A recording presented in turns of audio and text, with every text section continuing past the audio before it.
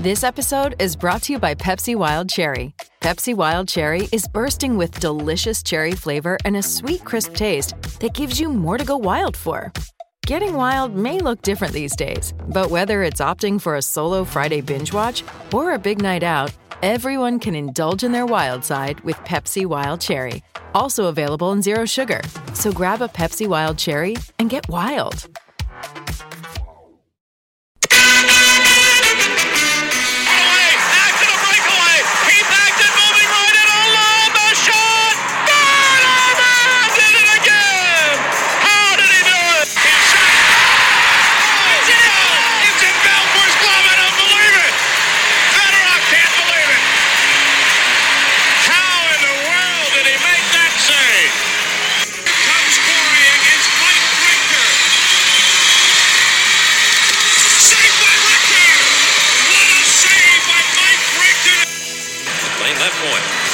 Shoots it deflected right in. Pietrangelo save rebound.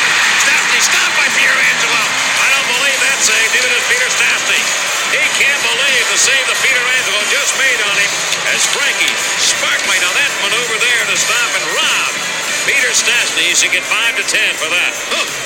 Hello and welcome to episode 109 of Tendy Talk, presented by the Hockey Podcast Network and the BLPA Podcast Networks. I'm your host, Joe, better known as Washed Up Goalie on social media. This week, I chat with Trevor Gorsuch, current goalie for the Evansville Thunderbolts in the SPHL. Trevor and I talk about a bunch of stuff on this episode, starting off with our dark and oftentimes ill-timed humor, to his time playing hockey at Western Michigan and his travels in minor league hockey. So, without further ado, let's get to the conversation with Trevor.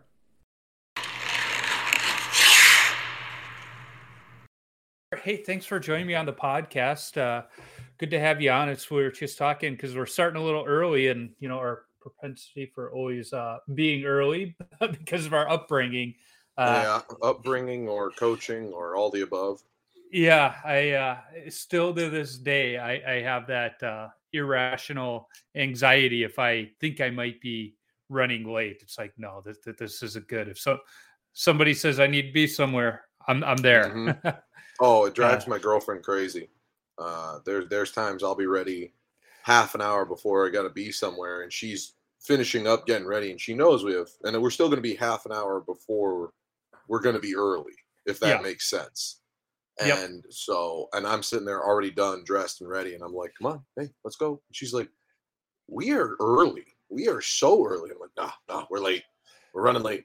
And then we're still there like 10 minutes before anybody else shows up. Yeah. Well, I'm that barely goalie who still shows up to the rink an hour before the game just because. Love that. I remember during COVID here in Minnesota, you couldn't go into the locker room until 15 minutes before your ice time. But at the super rink where I skate, the league head of the league kind of understood that was more for the kids. Mm-hmm. And I showed up to the game. I was trying to follow the rules, but I need at least 20 minutes to get ready. Yeah. And so I showed up early, and the kid at the stand, not wearing their mask when they were still required, but telling me I can't go into a locker room and sit there by myself. And so I just kind of sent a note to the guys, like, I get it, but at least the kid enforcing it, can you make sure they're at least wearing the mask? Because then it feels like you mean it. And he goes, and he responded back, he goes, I've told them it doesn't matter with the beer league goalies, because even without COVID, you guys are sitting in the locker room all by yourself until 15 minutes before the game anyway. Yep. So he goes, there's no issues with you guys in there all by yourself. Beer leaguers don't show up until 15 minutes anyway. So the goalies are the only ones that need to be there early. We got a father, son, and a nephew on our team, and they drive together. And they always get there as the Zambonis getting on the ice. So it's kind of funny. You're sitting there like, we have just over one line. Like, it's going to be a tough night. And then they come walking, and it's like, all right, we got two full lines. We're good. Yeah, always got to make you sweat. Yeah, it's funny. I like some of the Instagram stories have been going around with college teams where it's like, what time do our players show up for things? And yeah. The guys like us showing up 20 minutes early, and then there's that person that's always like walking in the door as it's clocks changing. We did that one. We did one of those here in Evansville, and I wasn't even on the video. And I jokingly, because they were like, "Oh, first group," like they had literally the post was like something like first group at 4:15 or 4:20, and I was like commented first person Trevor Gorsuch at 4:00. Yeah. And they were like, "Wait, really?" And I was like, "Yeah, I got here." And then so like we did it. They started like getting there to take pictures as we're coming down the wall, and there I am like 3:50 something or 4:00, and they're like, "We didn't know you got here this early." And I was like, "Yeah, I just do." Yeah, it's what I do. Well, my son and I were flying out to North Carolina Friday for the Stadium Series. That'll be fun. I've been packed for like a week, just because yeah. we got to be to the airport. Our flight's at 4:55. We got to leave the house at 3, and if we're getting food, we got to leave by 2. It's just got to be. And I'm gonna bet he's not even touched a bag.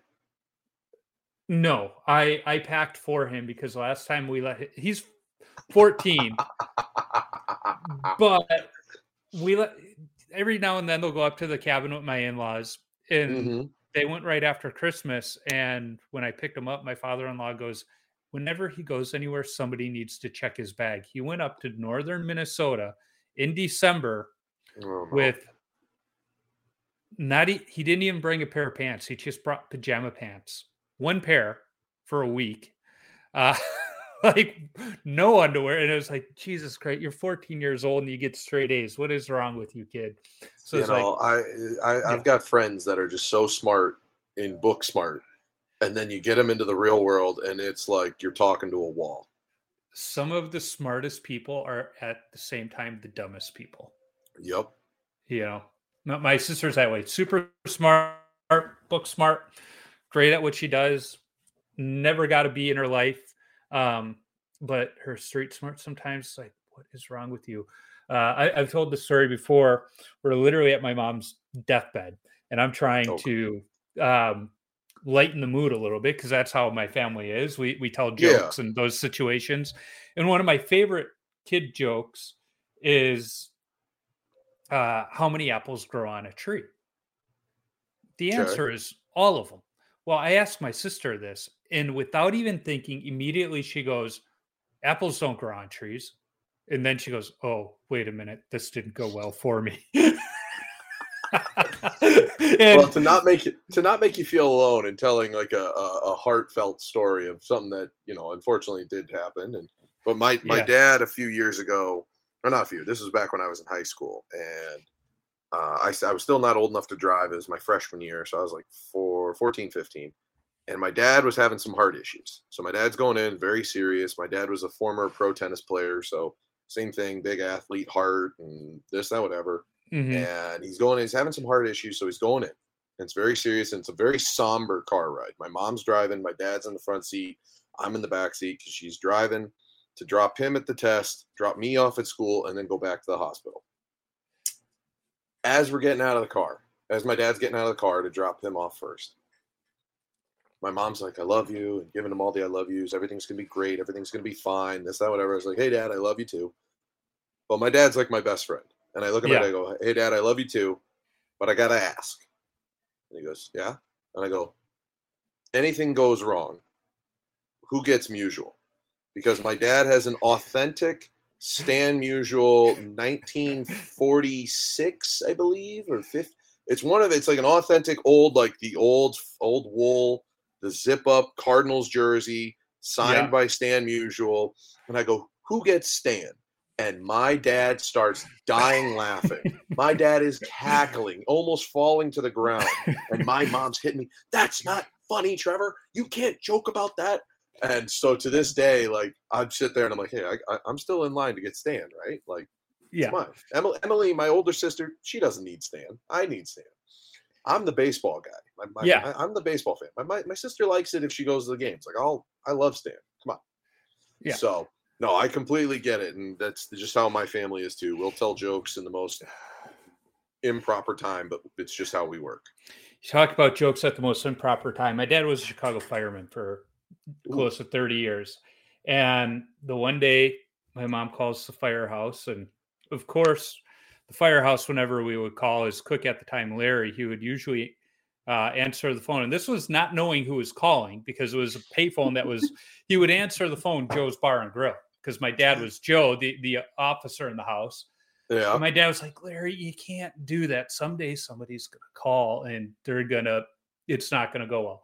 Well, my mom calls, and Larry would, my mom would be like, yeah, can I talk to Joe? And he's like, nah, he's, this or that. And so the one day she calls and she goes, can I talk to Joe? And Larry didn't answer the phone saying Joe's Bar and Grill this particular day, which should have been the tip off. Mm-hmm. And he goes, no, he's at the hospital. He had a heart attack. And she goes, oh, funny, Larry. Put him on the phone. And he goes, he hasn't called you? Because this is before cell phones. Goes, yeah, this is well before cell phones. He hasn't called you yet? And she's like, no. So then Larry goes, okay, let me make a few phone calls. And he called and had like the chief in our district come pick my mom up and take her to the hospital. Turns out he didn't have a heart attack. He was having a stress-induced panic attack because he was studying for the captain's exam, and he just but he thought he was having a heart attack. Yeah, then my grandma, we called her and say, hey, Dad's in the hospital. This is where he's at. You can come on up.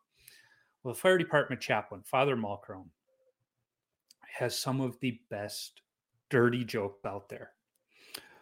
As my grandma, who, God rest her soul, she was one of these Catholics that would go to church twice a week. She would go on Saturday instead of Sunday. Oh no! So she's the hardcore.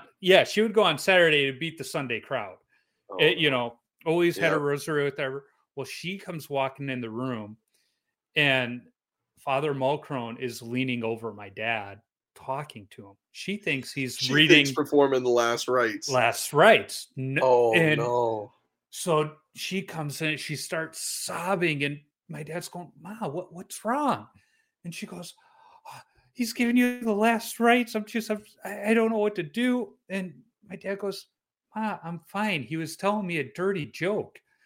And at that, my grandma now turns to Father Mulcrone and starts hitting him like, what counted priest are you? You need to go to confession. It was just one of those. That's bad. Yeah, we will always. That's poor timing. I don't know. Me and Dad and Father Mulcrone think it's perfect timing with my grandma. Yeah, I mean, it was. And to this day, I shouldn't say to this day. We lost her a couple of years ago, but she did not find it funny at all. Oh, even years later, she was like, "No." My mom still doesn't find the Stan Musial thing funny.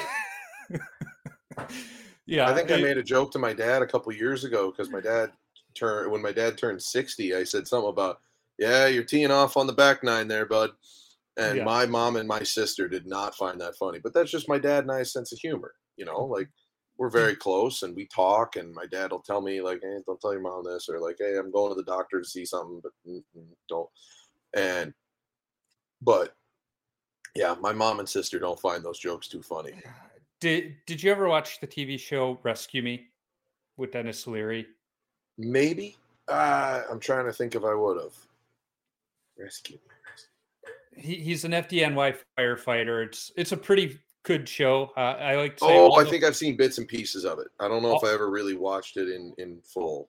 All the firehouse stuff is 100% accurate. Dennis Leary, outside of the firehouse and being able to have all of those good-looking women, is not accurate. But in the first season, they go to sensitivity training. That is one of the greatest episodes, funniest thing, and completely accurate. And now I'm going off track even more, but my dad had a very similar sensitivity training, and they're sitting there, and the woman comes walking in. She goes, I know you fireman type. And my dad goes, oh yeah, what do you mean by that? And she goes, all you guys do is sit around the firehouse all day in your underwear watching TV. And he slams his hand on the desk. He goes, God damn it, why didn't anybody tell me I was supposed to be wearing my underwear? He was kicked out of sensitivity training within 5 minutes. Shocker. Yeah, but in the final episode, I'm going to try and say this in a way that doesn't give it away, but in the final episode, there's 5 of them in a pickup truck with somebody's ashes. Oh. And the dumbest guy on the crew just goes, I want to look in the box. And all no. Well, as they're driving, 2 guys are chewing gum. Dennis Leary's had enough. Tells them, spit out your gum. They both roll down their windows at the same time. Well, one guy's in the front passenger seat. The other guy's in the back seat behind the driver. Right as they roll down their windows, the guy in the middle opens up the box of the ashes. It creates a vortex.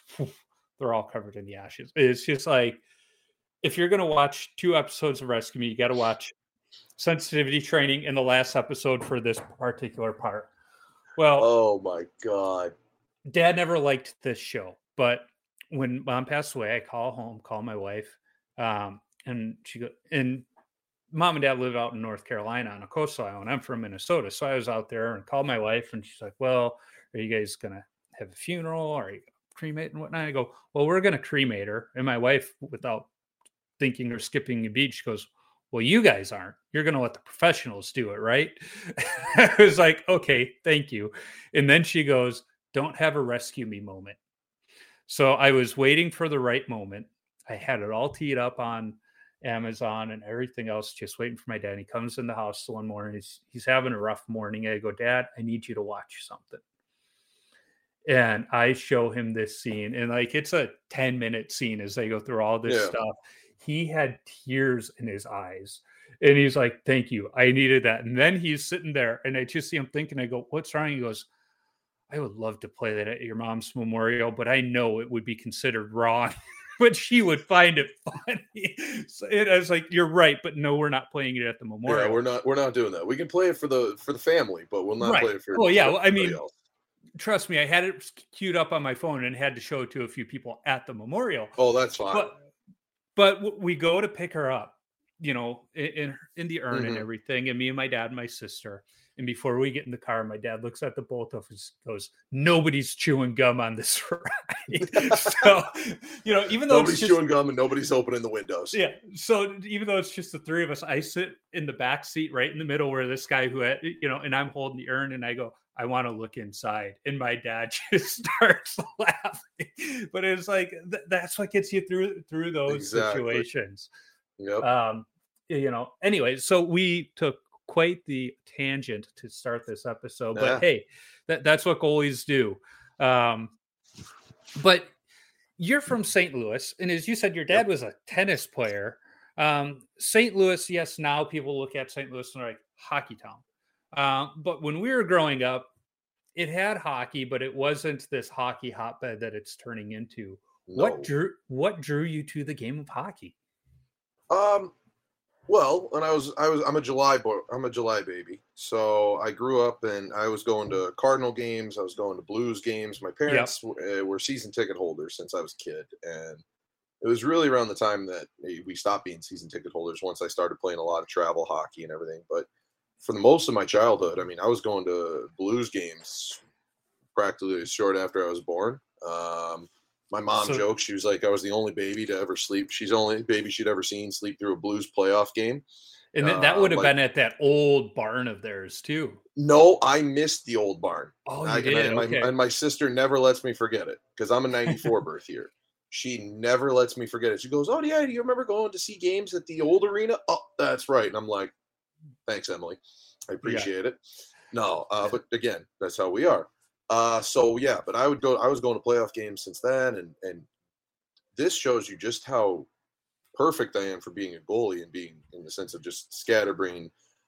When I was a kid and doing my skating lessons, I wanted to be a coach, not a player. I didn't want to play. I wanted to coach.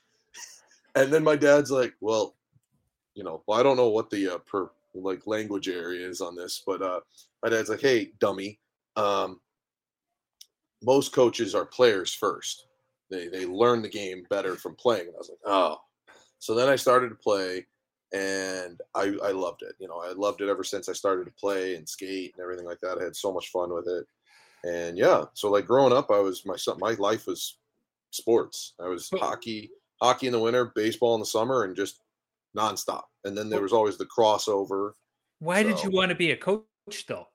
I don't know. I thought it was fun to stand on the bench and yell at people and tell them what to do. And I can't honestly tell you. I don't even remember these memories. My parents were like, yeah, you're the dumbass. I wanted to be a coach, not even a player. And I was like, what? They're like, yeah. Apparently I had a little whiteboard on like a notebook, like a little hockey book that had like a little whiteboard kind of thing on the back of it. And I would be sitting there drawing up plays and things as a kid. I'm like, I don't remember this at all. No clue of this. So yeah, if that doesn't show you just perfectly mindset wise, everybody's like, just shove him in the net by himself. Leave him over there. And so you're playing hockey, you're playing baseball, never tennis though. Dad never was like, you sure you don't want to try this? No. So it's only been recently that my dad has gotten back into the love of tennis. So my dad had a long time love-hate relationship with tennis. My dad was very good at tennis. So obviously he had to be to play pro. And my dad went to Mizzou for 1 year and was a Mizzou All-American and Big 8, but before they were the Big 10 and everything like that. He was and won a national championship, NCAA national championship with him, and turned pro. But he never truly had the love and the passion for tennis. His love and passion was baseball. But his uncle, Chuck McKinley, actually won Wimbledon, like way ago, a long time. So my dad knew he was going to have a pro career in tennis, but he never knew if he'd make it out of the minors in baseball. So he took the career that he knew he'd be pro in. And so when it came time for me, he was like, hey, you need to choose the one that you love, not necessarily the one you're maybe better at. Right. And he was like, that's just how it has to be. And, and when it got to be that time, like 17-ish, and I was like, I just love everything about hockey. I don't love everything about baseball. And that's not to say I wasn't a good ball player. It was. But I just didn't love every aspect of it. And when it came to tennis, I think we had one day, my dad tried to teach me tennis. We were on a vacation somewhere, and there was tennis courts, and he was teaching my sister tennis because my sister wanted to play. And I go out there, and my dad lobs one over the net at me, and I sat there, and with a two-hand, left-handed swing, I just absolutely cracked it and sent it flying over the back fence. And my dad goes, see the white square on the ground here? You're supposed to hit it in there. And I go, no, I like watching it fly over the fence. You're baseball. And like from that point, we never looked at tennis again. So it was just hockey and baseball. When we were members at Lifetime Fitness, they had pickleball courts. So me and my son, we'd play some pickleball. And I do like pickleball. I'm the kind of parent, like, I don't just let my kids win because that's fun for them. I'm like, no, it's going to be fun when you finally beat dad. So we're playing, and he's thinking I'm going to just put these, shots in easy for him. Well, no, I get him on this corner, and then the next shot I put on the other corner. So he's got to run across, and I'm just racking up points this way. He's like, that's not fair. You can't do that. It's like, there's not a rule against it. In fact, it's called good strategy. And the one time he did it to me, but I was able to get across and get it back to him, he was upset. And I looked at him, it's like, you can't do that. That's not fair. Yeah. But my wife, I met her in college, and her brother came to visit her the one day when she was a freshman. Then we had the rec center, and they were out there playing tennis, kind of goofing around. And there's 4 courts and a track around it. And so the day they're playing, on one of the courts, they had a volleyball net set up, and then they're on the one next to it with the tennis court set up. And usually they had a little screen divider. They would have a screen, and that was down, but they didn't have them down on the back end, so you could just walk in and out. Well, there was a group of international students playing volleyball, and their ball kept bouncing off the wall and coming into the tennis court or going along the track. Well, as my wife tells the story, she's serving and just hits it right as one of the international students starts to go after their volleyball on the track and just pegs them right in the head. She's like, it was the worst serve of my life, but the best serve of my life, because it just got this poor guy on the track, knocks him down. And she goes, and the worst part was he hops right back up, waves and kind of laughs. He goes, I'm all right. Like, just went and got his volleyball. She goes, but the volleyball didn't come over that way the rest of the time we played. Yeah, shocker. So through all of this, at what point you're like, hey, I want to be a coach, but apparently to be a coach, I got to be a player first. Yep.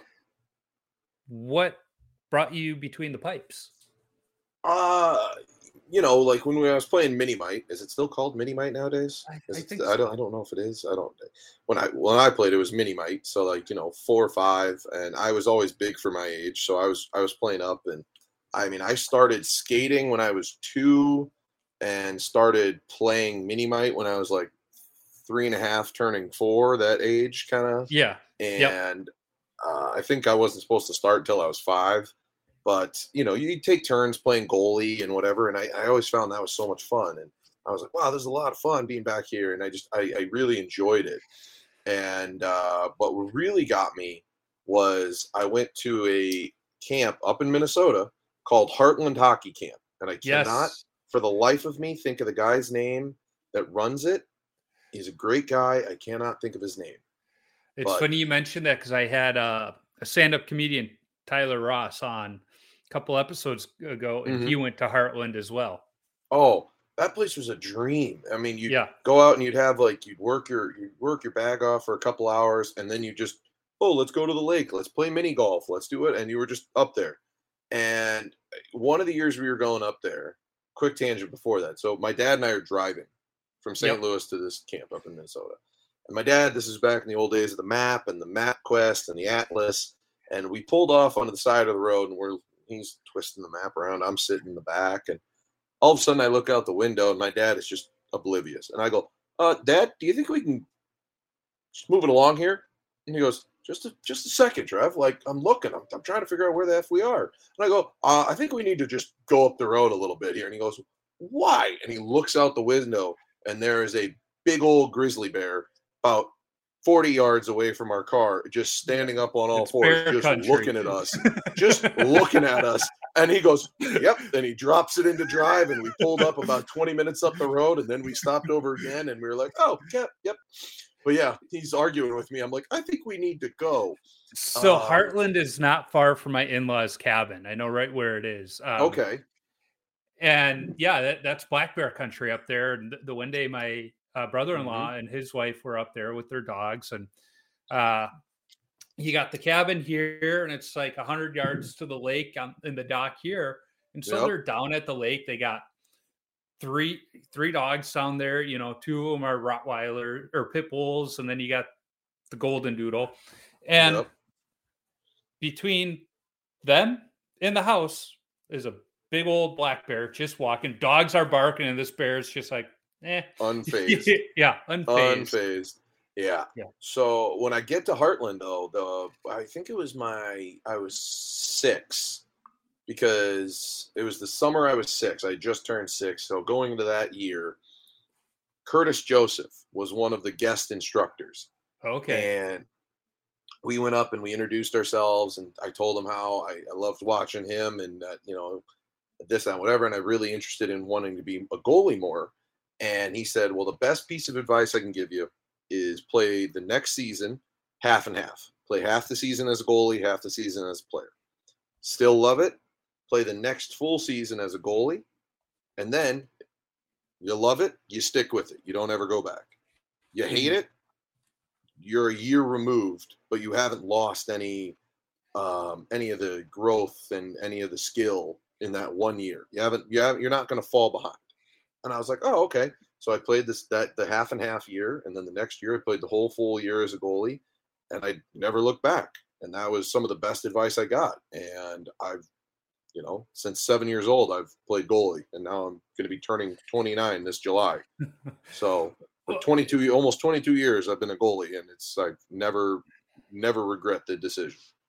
And that's great advice too, because my first year I was a squirt, and I played half and half, and it was great because it gave you that taste of whether you loved it or not. Mm-hmm. And then the next year I played it full time because I was like, no, I don't want to skate out anymore. I don't like it. And the way I look at the half and half is honestly is like, I tell people this too, is like, when you're going to make a decision, you're like, oh, I'm torn, but you're obviously favoring one way or another. You give somebody like, I really like this one, or there's this one. but you're like, I Yeah. really like this one, but I don't know which one to go to. And you're like, oh, we'll flip a coin. And then as they go to flip a coin, I go, which side do you want? So if they sit there like, oh, well, this one, the one I like is heads, and this side's going to be tails.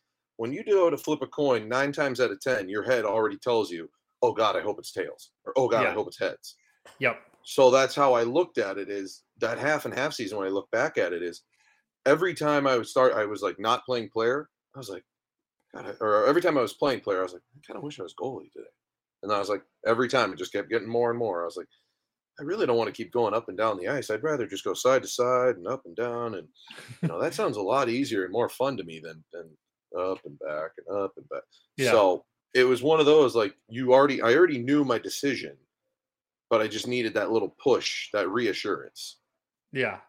No, that makes sense. I remember when I made the decision, it was funny because Squirts, we're not running complex systems at this point. It's very much like, this is your right wing. You need to stay in this general area. And to me, I was like, why are my teammates so stupid? It's simple.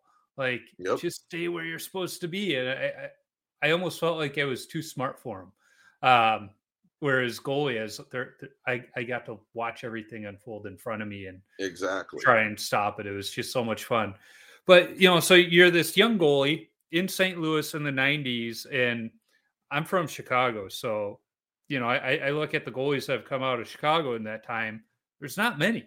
But in St. Louis, a smaller hockey market in terms of the number of players at the time, you guys have had a number of really good goalies come out of St. Louis. Like, what was going on at that time? I know when I've talked to KVG, he credits Bruce Racine.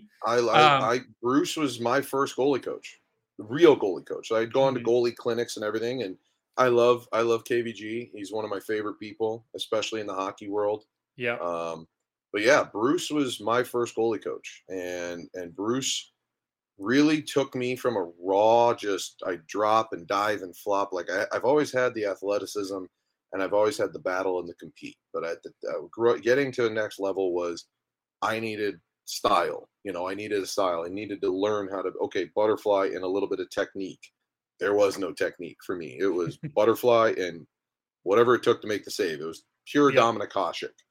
And Bruce very much taught me technique and calmness in the net that allowed me to get better and continue to get better, and gave me the building blocks I needed at the time I needed it to continue to grow. And I still build on those building blocks every day, and I don't get to go home and train with Bruce that often anymore. But the guy I train with now he knows where Bruce is at, and he knows what he's done, and he knows where we go, and we just build off of that. He builds off those bricks that Bruce laid all those years ago. And I think, to answer your question as to like what was going on with how there was kind of an explosion of very good goalies in my age, a little bit older than me, even younger than me, being, like you said, such a small hockey market. Right. A bad goalie can kind of get hidden, and that's not to say bad. It's going to be a very tenuous thing to say. A lesser goalie can be hidden by a very good team. So when you play those Chicago teams, or you play those Detroit teams, or the Canadian teams, like, obviously, yes, some of those are very good goalies, but also some of those teams had some very mid-level goalies, and not great goalies, but they had great teams. Yep. St. Louis, we were forced to adapt and get better and be better because we were like the only stable part of our teams. I know that's true for me. I know that's true for Joseph Woll who's now with the Marlies or the Maple Leafs right now. We played for lesser teams because we had to take everybody.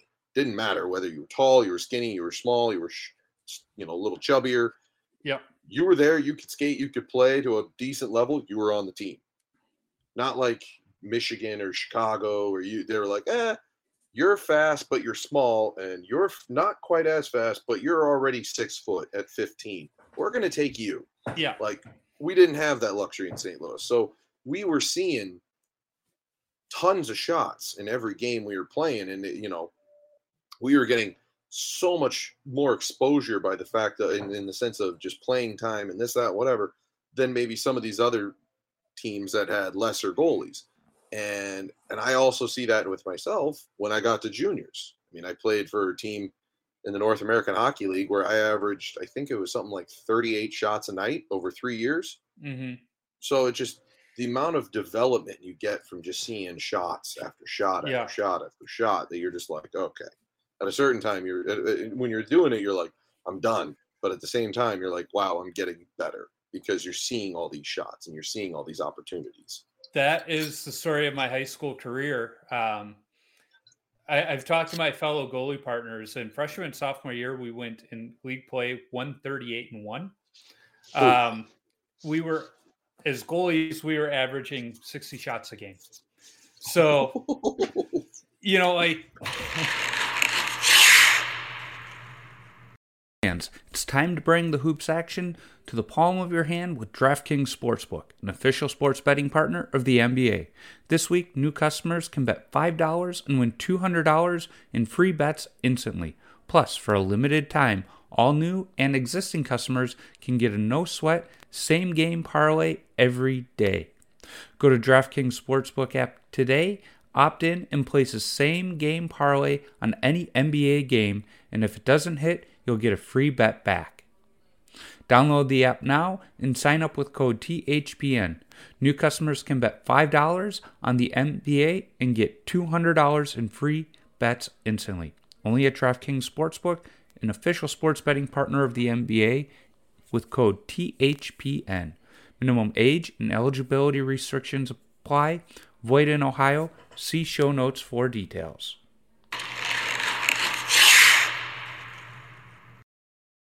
I had this conversation not too long ago with my fellow partner, Don Merkel, and every Saturday you'd walk into the rink, they'd have the updated stats, and every week, you know, we were at the very bottom for goals against. Like that was just the fact, but we were usually in the top 5 for save percentage, you know, because if we went back, and I remember having the discussions, you know, where, we weren't the best team in the league. In fact, we were arguably the worst team in the league, if it wasn't for Notre Dame up on the north side, who got kicked out of the league for being so bad for a while. But you know, I looked at the teams that were winning the conference and, you know, doing well at state, and their goalies, I was like, I'm better than them, you know. And I had in Chicago, hockey is based on association, not where you live. So when you go to high school, you pick your high school and then you play for your high school team. So a lot of my association buddies went to my rival high schools. I didn't play with any of my teammates when I got to high school. So, you know, I'd be talking to them and I'm like, I'm better than your goalie. And they're like, no, you're not. Look at your record. I'm like, no, I'm better than him. Like, we go to the same goalie camp. I am better than him. I know this for a fact. And they're like, no, I don't think so. But, you know, it's true. You know, look at those goalies on the weaker teams, and you're probably going to find that better goalie, because that goalie on the state championship team, usually, are they good? Yeah, they're good, but are they better than that kid playing for the last place team? Probably not. Yeah, and it's, you know, and you get, obviously, there's those rare cases of guys that are just like the Connor Hellebucks or the Carey Prices that are just unbelievable, and they play on good teams as well, and, you know, I mean, but again, that also comes around in full circle, you know, like you got Carey Price. He's gone his whole career playing for the Montreal Canadiens. He's played his whole career for the Montreal Canadiens, and they've only really been good twice, maybe 3 times. And then let's go John Gibson. John Gibson played his entire career for like winning teams, and now he's playing for Anaheim. So like, kind of comes full circle, and you got to pay your dues. So it's like, I'm sitting here going, all right, I've paid mine. When is it going to come around? No. Not to put myself on anywhere near their level, but just, you know, I think in my career, I've played for like 3 over my like junior and everything like that. I think I played for like 3 winning teams by the end of like the season. And I'm like, this sucks. Yeah. Well, I remember my freshman year of college, I played JV all 4 years, but I get my first start, and after the game, one of my teammates is like, "So what'd you think about it?" It's like, well, first of all, there's 9 more minutes of hockey. So I had to get used to that from, going from the 17-minute periods to the 20-minute periods. Yep. And I said, so we got 9 more minutes of hockey. I was averaging 60 shots a game in high school, and I got 18 shots today. And he goes, oh, I go, I was really effing bored today. Like, I'm glad we won, but I was bored out here. I was like, can you guys give me something to do back here? Because we were a good junior varsity team in the MIAC. But it was funny. What do you think? I was bored, guys. I was bored. Being on a winning team is a heck of a lot of fun, but in terms of stopping pucks, it is fun. Even in the beer leagues, those nights when I'm getting 40 shots, you get into a rhythm. Whereas when you're playing those games where you're getting 18, 19 shots in a game, they're almost harder because you have to stay mentally in the game. Oh, yeah. And it's so hard. Speaking of getting into a rhythm, this past weekend, we played the Quad City Storm Friday, Saturday. And Friday I was 29 for 30. And then Saturday I was 46 for 47 or 47 for 48, depending on it. And I was just, especially on Saturday, I was in a roll. Like, it was just, you were in it. Like, I think I had 19 saves in the first period.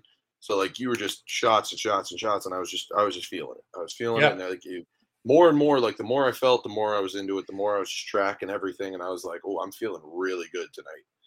And games like that. It's almost easier because you're just into it the whole time. You're not even thinking; you're just reacting. And Yogi Berra, good St. Louis guy. I love Yogi and his Yogiisms.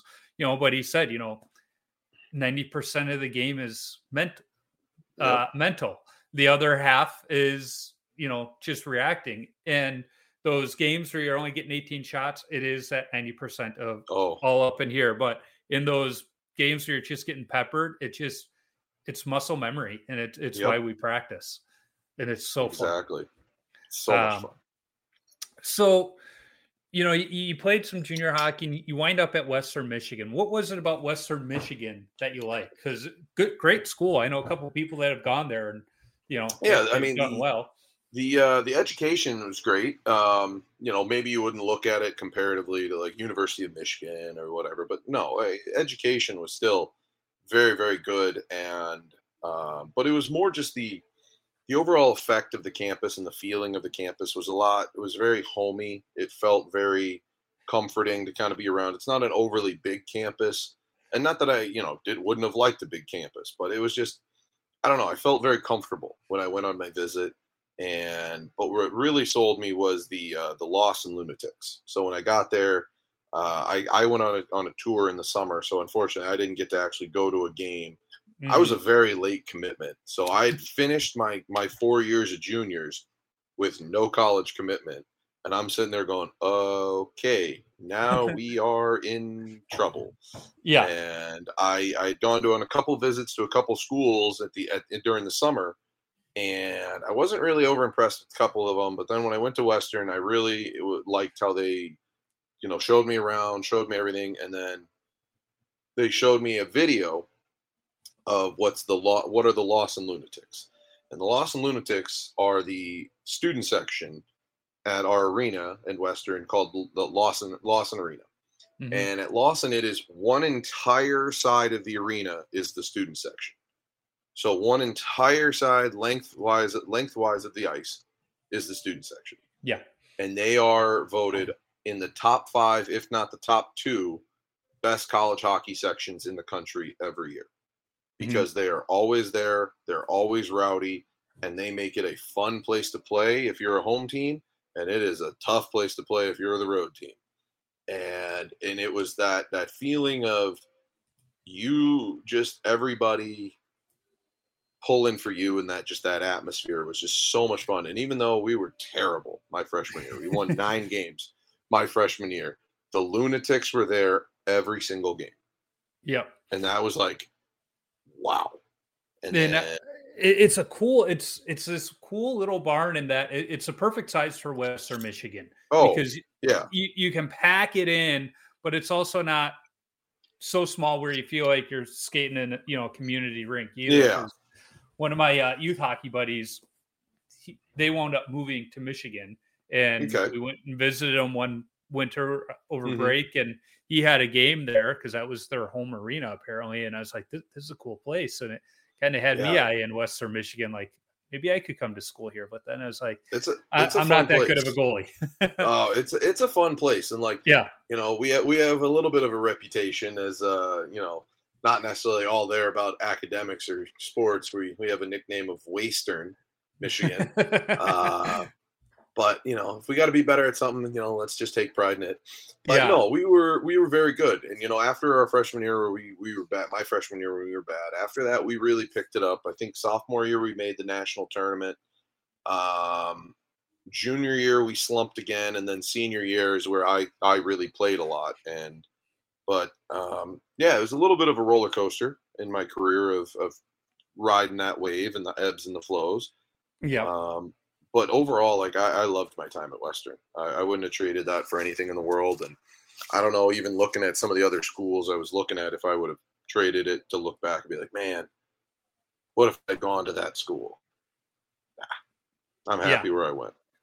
So you play 4 years. What did you major in? I majored in sports management, and I got a general business minor. I was about, I think, 1 or 2 classes from getting a finance double major. So I could have done sports management and a finance major. But my dad was like, just make your senior year as easy as possible, especially with you playing so much. He's like, you've already got your sports management degree locked down. So you've already got your major finished. He's like, take whatever you need to do for your general business minor, which was like, I think I needed 1 class my first semester, and that would have finished my minor. And he's like, and then just, focus on hockey and just allow it to be, your hockey and this, that, whatever. And that's why I credit my dad, besides being my best friend, one of my best friends. Just so great that I can always just feed off of him for advice and question and be like, hey, what do you think? What would you do? And it was actually great. It made my life so much easier, especially second semester where it was coming down the stretch. We were playing well, but we needed to really focus and everything like that. And I had 5 classes, but 3 of them were online, and the only 2 I had to go to was volleyball on Monday, Wednesdays. Or no, that was Tuesday, Thursdays. Volleyball, Tuesday, Thursdays, and beginning scuba diving, Monday, Wednesdays. Nice. Yeah, Other 3 classes were online. I remember. And it was a research and writing class, a freshman level class that I needed to finish. It was basically like I needed it to finish my degree to get my major. It was the only class I needed. And Andy was very particular about nobody could take classes before noon. You had to take your classes after 12 o'clock. So 12:30 class, sure. But anything before 12 or 12 was not accepted. And this class was only offered at 10 or 11 a.m. all 4 years. And over those course of 4 years, I got to know the head of my department of the sportsman. And I was like, and his name is Dr. Lewis. And I go, Lewis, I've known you for 3 years here, going on 4. I've been begging you to make this class at one of them. Just push your class from 11 to 12. Just help me out so I can take this class and graduate. I need it to graduate. And he goes, it's just writing a research paper. He goes, I'm going to make it online for you. He goes, I'll send you the prompt. You just type out, and it was literally like, type the introduction, email it back to him. He'd critique it. I'd fix it, send it back to him. He'd go, yeah, that's good. Here's the first paragraph. And then that was it. And then at the end, it was put it all together and send it to him. Yeah. That was it. And I was like, this is a joke. I've been writing research papers for 3 years, and now I'm doing this for 4. So is that health and wellness, so like fitness and nutrition, and a religion class of death, dying, and beyond. Those were my classes my senior year. And it was like, I was just like, God, this was the best piece of advice I got from my dad, of just make it a simple year and don't try to overcomplicate things. See, when I was in college, my dad, he would get frustrated with me because I was usually a B, A B student, but when I got to college, I became a solid B student with some C's here and there. And he's like, you need to apply yourself more. You could do better. And I looked at him, I said, Dad, I can. You're right. I could do better. I said, but I'm not planning on going to grad school, and C's get degrees. So I plan on enjoying my college experience while still passing my classes. And he goes, damn, I can't argue that. He goes, don't fail any classes and we're good. I said, all right. But he was like, okay, I get it. Like you want to enjoy the experience while still getting the degree. Was weirdly almost the opposite. Not that I was a bad student in high school. I was like a mostly B student. I had like a low 3 GPA, low to mid GPA, 3 GPA. And then I get to college, and Andy, for as much as he was all in on hockey, it was a mandatory thing for freshmen that we had to go do study tables every week. We had to go and get 360 minutes of study tables. So we had to go and swipe in our like little student ID card, and it would track how many minutes you were there. Excuse me. But we had to get all of these minutes in Sunday, Monday, Tuesday, and then be done by Wednesday. So we had 4 days to get 360 minutes. So we had 4 days to get 6 hours of study tables. Now, you could cheat by going on Sundays because you could be there for 3 hours because they had study table windows for 3 hours. And I think I graduated with like a 3.7 GPA. Like I became a solid A/B student. And my parents were like, where did this come from? And I was like, I don't know. Like Andy was like, we had to log in our grades every week. Like we had to come in and be like, he'd be like, pull up your grades. And we'd be like, all right, I got an A in this class. I got a C in this class. He's like, what's going on? I was like, well, we just took a test and I have 15 assignments from when we were on that 8-day road trip out to Denver that they haven't graded yet. As you can see, there's little asterisks there. So I was like, I should be, depending on what I get here, should be going up. Okay, let me know. And then it'd be like emailed me the next day. What's your grades at? If they put the grade in, I'd be like, and then it'd be like, I'd be at like a BA because like I'd gotten all the points. And he's like, all right, good. And it was only mandatory after your freshman year to have to do study tables. And if you were above a 3.0 GPA, you were done. You didn't have to go back to them for the rest of your time. But if they felt like you were always teetering in grades and teetering at that 3.0 or maybe a little and then you dropped, you had or you were a little bit too untrustworthy of character. You were in study tables until they deemed you trustworthy. Yeah. So I knew guys that were in there from freshman to senior year that were in study tables, and that was I swear to God, the only way that they passed their classes. Yep. That and some liberal help from some very nice teammates that had good grades. Well, and I mean that's I think one thing people forget about with college athletics is like, yeah, you guys are competing, but there's that school aspect of it still, and the NCAA requires some pretty low grades, but many of these coaches require, more than that. I remember, our coach, he's like nothing below a C. And if you do get something below a C, we need to have a conversation, figure out why. Like for me, one year I decided I wasn't a science major, so we still needed a science class. And my school literally had a course called Science for Non-Science Majors. I should have taken that. I wound up taking it later on because there was physics. And it's like, I really liked physics in high school because I had an awesome teacher. Oh, no. I can see where this is going already. Well, here's the thing. I got an F in the class, but in the labs, I got an A. Like I understood the ideas, I just couldn't do the math on the tests. Yeah. And so when those grades came out and I sat down with my coach, he's like, you got an F. He goes, technically the NCAA will let you play with one F. He goes, because my GPA was so high enough, he goes, but what happened here? And I explained it to him. He goes, Well, I'm going to let this one go because you tried something a little harder than you had to. So he's like, I give you credit there. He goes, and clearly you understood some of it because your labs, he's like, I don't know how you get an A in the lab, and they should at least give you the D to pass. Yeah, you'd think you'd get like a D or something, like how that balance out. Yeah.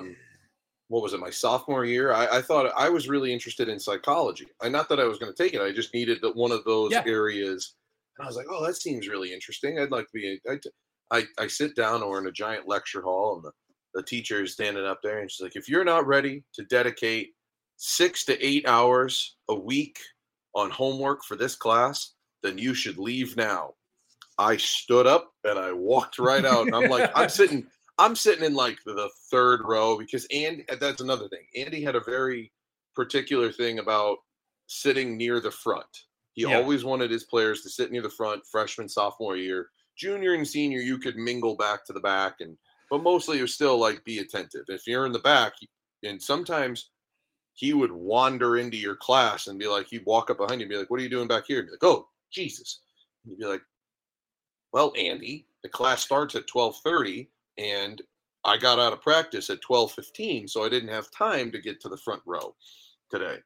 And he'd be like, okay. But yeah, so I'm sitting in like second row, right in the middle, and it's like a big old lecture hall. I am like one of 4 people standing up, grabbing my backpack, and just like doing the little line scooch through people. Like, nope, excuse me, I'm not taking this class. And immediately went to my advisor, and I was like, drop psych. Let's put me in something easier. Yeah. So, you spend your 4 years at Western, clearly a good experience. And after that, you had the opportunity to turn pro. How did that opportunity come about? Not offer, but how did that opportunity come about for you? So this is a little bit of an interesting story. So it starts with, we lost in the first round of playoffs in our NCHC, our conference playoffs. We lost to Colorado College. And at the time, they were the hottest team in the country. And we were kind of resting on our laurels, thinking, it's Colorado College. They suck. And, they came out and they steamrolled us. Not actually, but they just steamrolled us playing-wise, game 1. Yeah. And outplayed us. We lost like 2-1 or 3-2. Game 2, we took that personally, and we got pissed off, and we won something like 6-1. And then game 3, everybody, instead of like, hey, remember how we just stepped on them? Let's do that again. Now, game 3, we sat back again, and we lost the heartbreaker near the end. We gave up like a full ice 3-0 that they like did tic-tac-toe triangle and went bar down over me. And I was like, cool, this was great, guys. So there goes my senior season.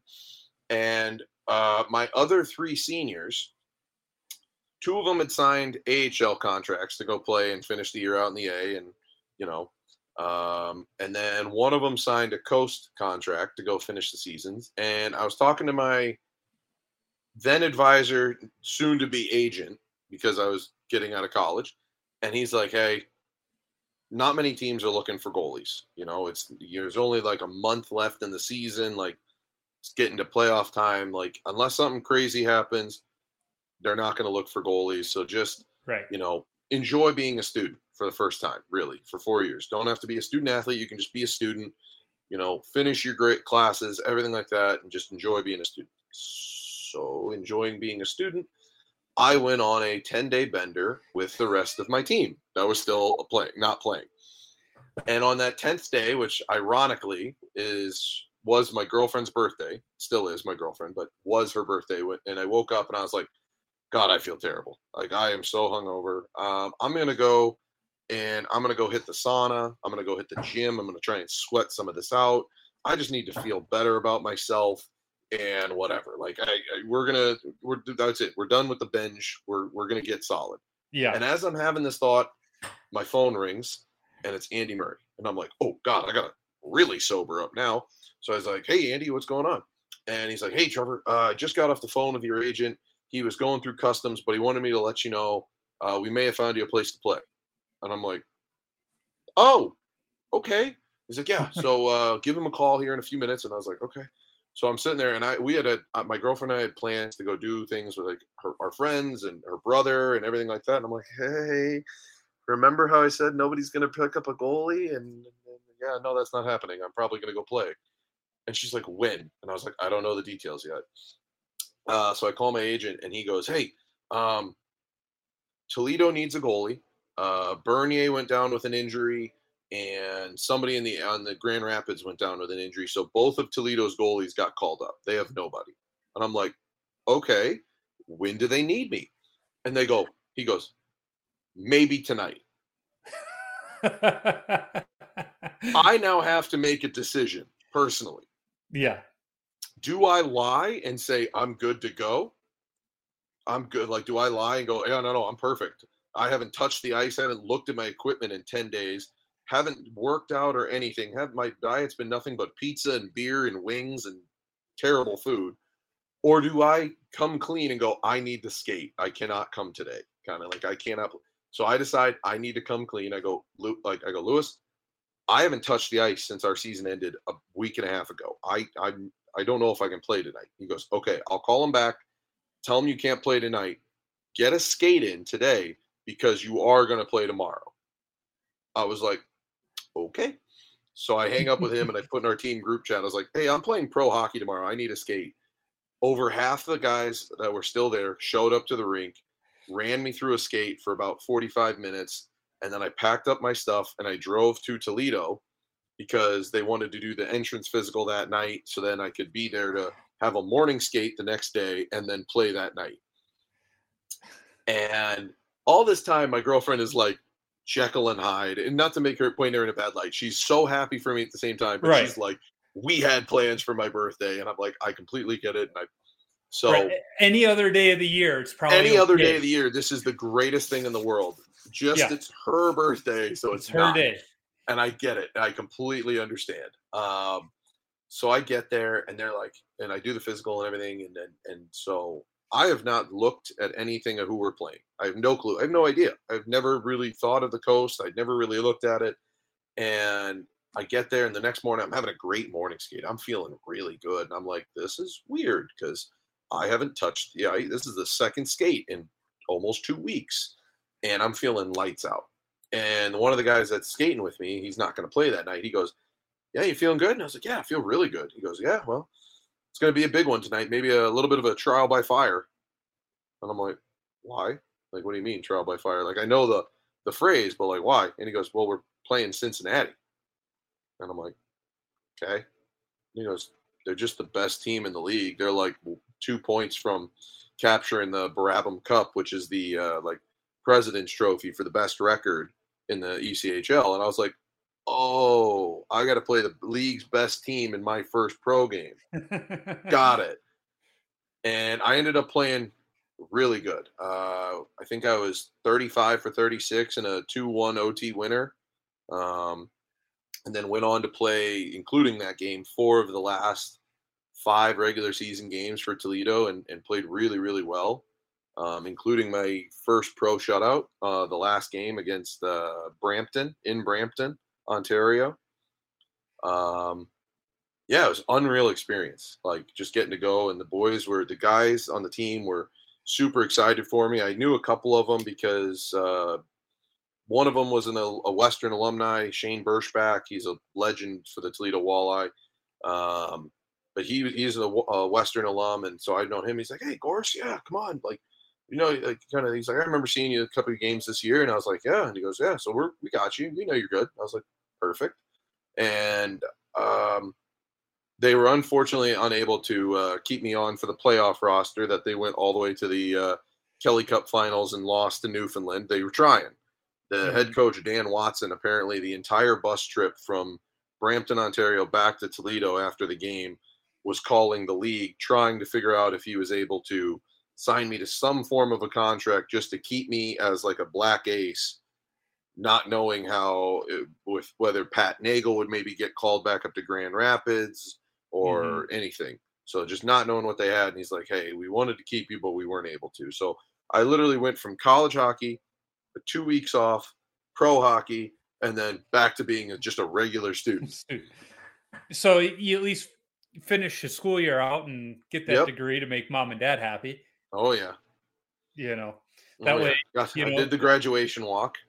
That So. way, if the team folds, you're not headed to the Ford plant. Exactly. And I got a degree there, so I got something. Yeah. So I mean, you've been playing pro 4 years now, in the classic story of minor league hockey. You've worn a few jerseys. Oh yeah. I've actually got a collection of a note on my phone of just absolutely wild and crazy stories I've encountered over my 4 years of playing that I intend to either. I don't know what I'm going to do with it yet. I've started off. I was writing it down because I enjoy writing. But yeah. Well, thanks to that class senior year, you know how to write. Yeah, my senior year, just typing away. No, I've worn some jerseys. Let's see. What am I up to now? How many teams? 12? Something like that? Of minor league hockey. Got the Walleye, got the Reading Royals, we got Fayetteville, back to Toledo, so we keep there 3. Then I was supposed to play with Toledo during the COVID year, then went out to Jacksonville, but never touched the ice for a game. Then up to Utah, then down to Macon, then to Fort Wayne, then to Kalamazoo last year, started in Kalamazoo this year. Ran into 2 AHL goalies that got sent down. So then I came here to Evansville to Maine for a weekend, and then Florida.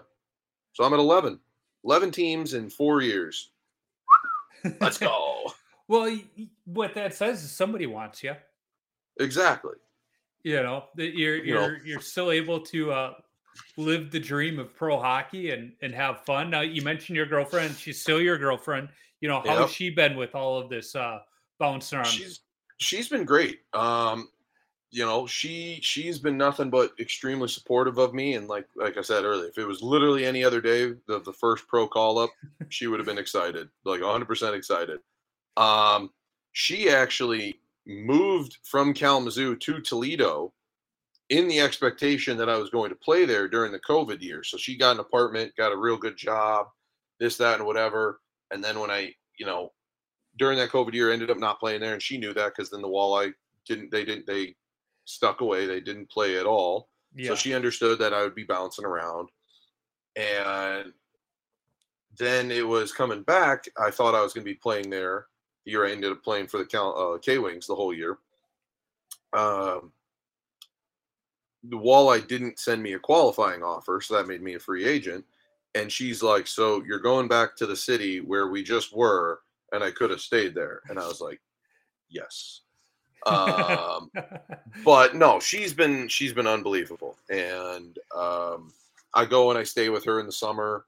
It's just easier because then I got a place I can train every day. I can drive about an hour up the road into Michigan and train with my goalie coach. So it's in a perfect location that I can be. And then, my parents love to travel, and my parents come up and see me all the time, see me and her in the summer, and we go golf and everything like that. But no, she's been great. And we've been together 5 going on 6 years now. And frankly, she's part of the journey with me because she's helped me pack up and go. And, she was here in Evansville when I got the call that I was going to Maine the next day. So she's like, all right, what do we need to pack? And I was like, well, they said I'm going for the weekend, so it's a small bag and we're going. And so she understands it. She understands the life, and she wants me to go as far as I can take it. And that's all I can ask from her. That's half the battle sometimes. It's just having that support system. Because bouncing around is not easy. And at the same time, the financial side of it. I think sometimes people think, oh, you're playing pro hockey, you're making millions of bucks, and that's not the case. No. We're not making millions of dollars. If I was making millions of dollars, I'd be a lot happier. No, I'm kidding. I'm actually extremely. I love it. As much as I joke about the money would be nicer, I still there's an aspect of how much I love the game that I'm still playing for making not that much money. And that's the thing that sometimes gets overlooked is like, yeah, I'm not making as much money as I could or somebody else or this, that, whatever. But at the same time, my love and my passion for the game is why I'm still playing. Yeah. You know, that's why, like, there was a time, like, talking about the COVID year when I played for 4 different teams. My dad and I joked that I was like a gunslinger in the Old West. That, like, I was just kind of going from team to team, and they were like, hey, we need a guy for a couple weeks. And I was like, I'm there. And I'd go out there. And what's crazy is I actually drove to all those places except for Jacksonville. So I flew to Jacksonville, and my dad drove my car down to me so that I'd have my car in Jacksonville. And then when I got released from Jacksonville, I drove all the way from Jacksonville back to Toledo. From Toledo, drove all the way out to Utah. Utah all the way to Macon. Macon to Fort Wayne.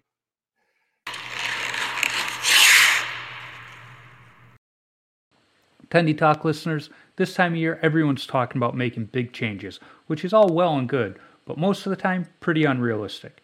I've actually found that the smallest changes to your routine can make the biggest impact. In the same way, you don't have to break the bank to make big deal purchase. Even the smallest things can be a part of a big change. If that's something you can use every day, like my Raycon earbuds. Raycon is premium audio at the perfect price point, so you can build great habits without breaking the bank. My kids love that they don't have to listen to my Irish punk music because of them. Whether you're looking for a pair of everyday earbuds, low latency gaming headphones, something my son would be into, or a speaker with a battery that will last all night at your next party, Raycon's got you covered. And yep, Raycons start at half the price of other premium audio brands. So you don't even have to choose between products. You can get one of each or pair and a spare, kind of like the British royalty, and still pay less than you would with some of the other guys. Even if you know you'll love your Raycons as much as I do, Raycon wants to make sure you feel great about your purchase.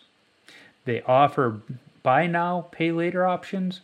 Every purchase has an easy and free return guarantee as well. Options like 3 customizable sound profiles, noise isolation, and crystal clear call quality are all part of their products. Ready to buy something small with a big impact? Go to buyraycon.com/THPN today and get 15% off your Raycon order. That's buyraycon.com/THPN to score 15% off. buyraycon.com/THPN. And It's a lot of miles. I was like, oh, my poor car, the amount of miles I put on you. Thank God for GPS so that you weren't on the side of the road looking at the outlets with the black bear staring at you. I did. So going out to Utah, this is how crazy my dad is. And I think my dad would have made a very good hockey goalie as well.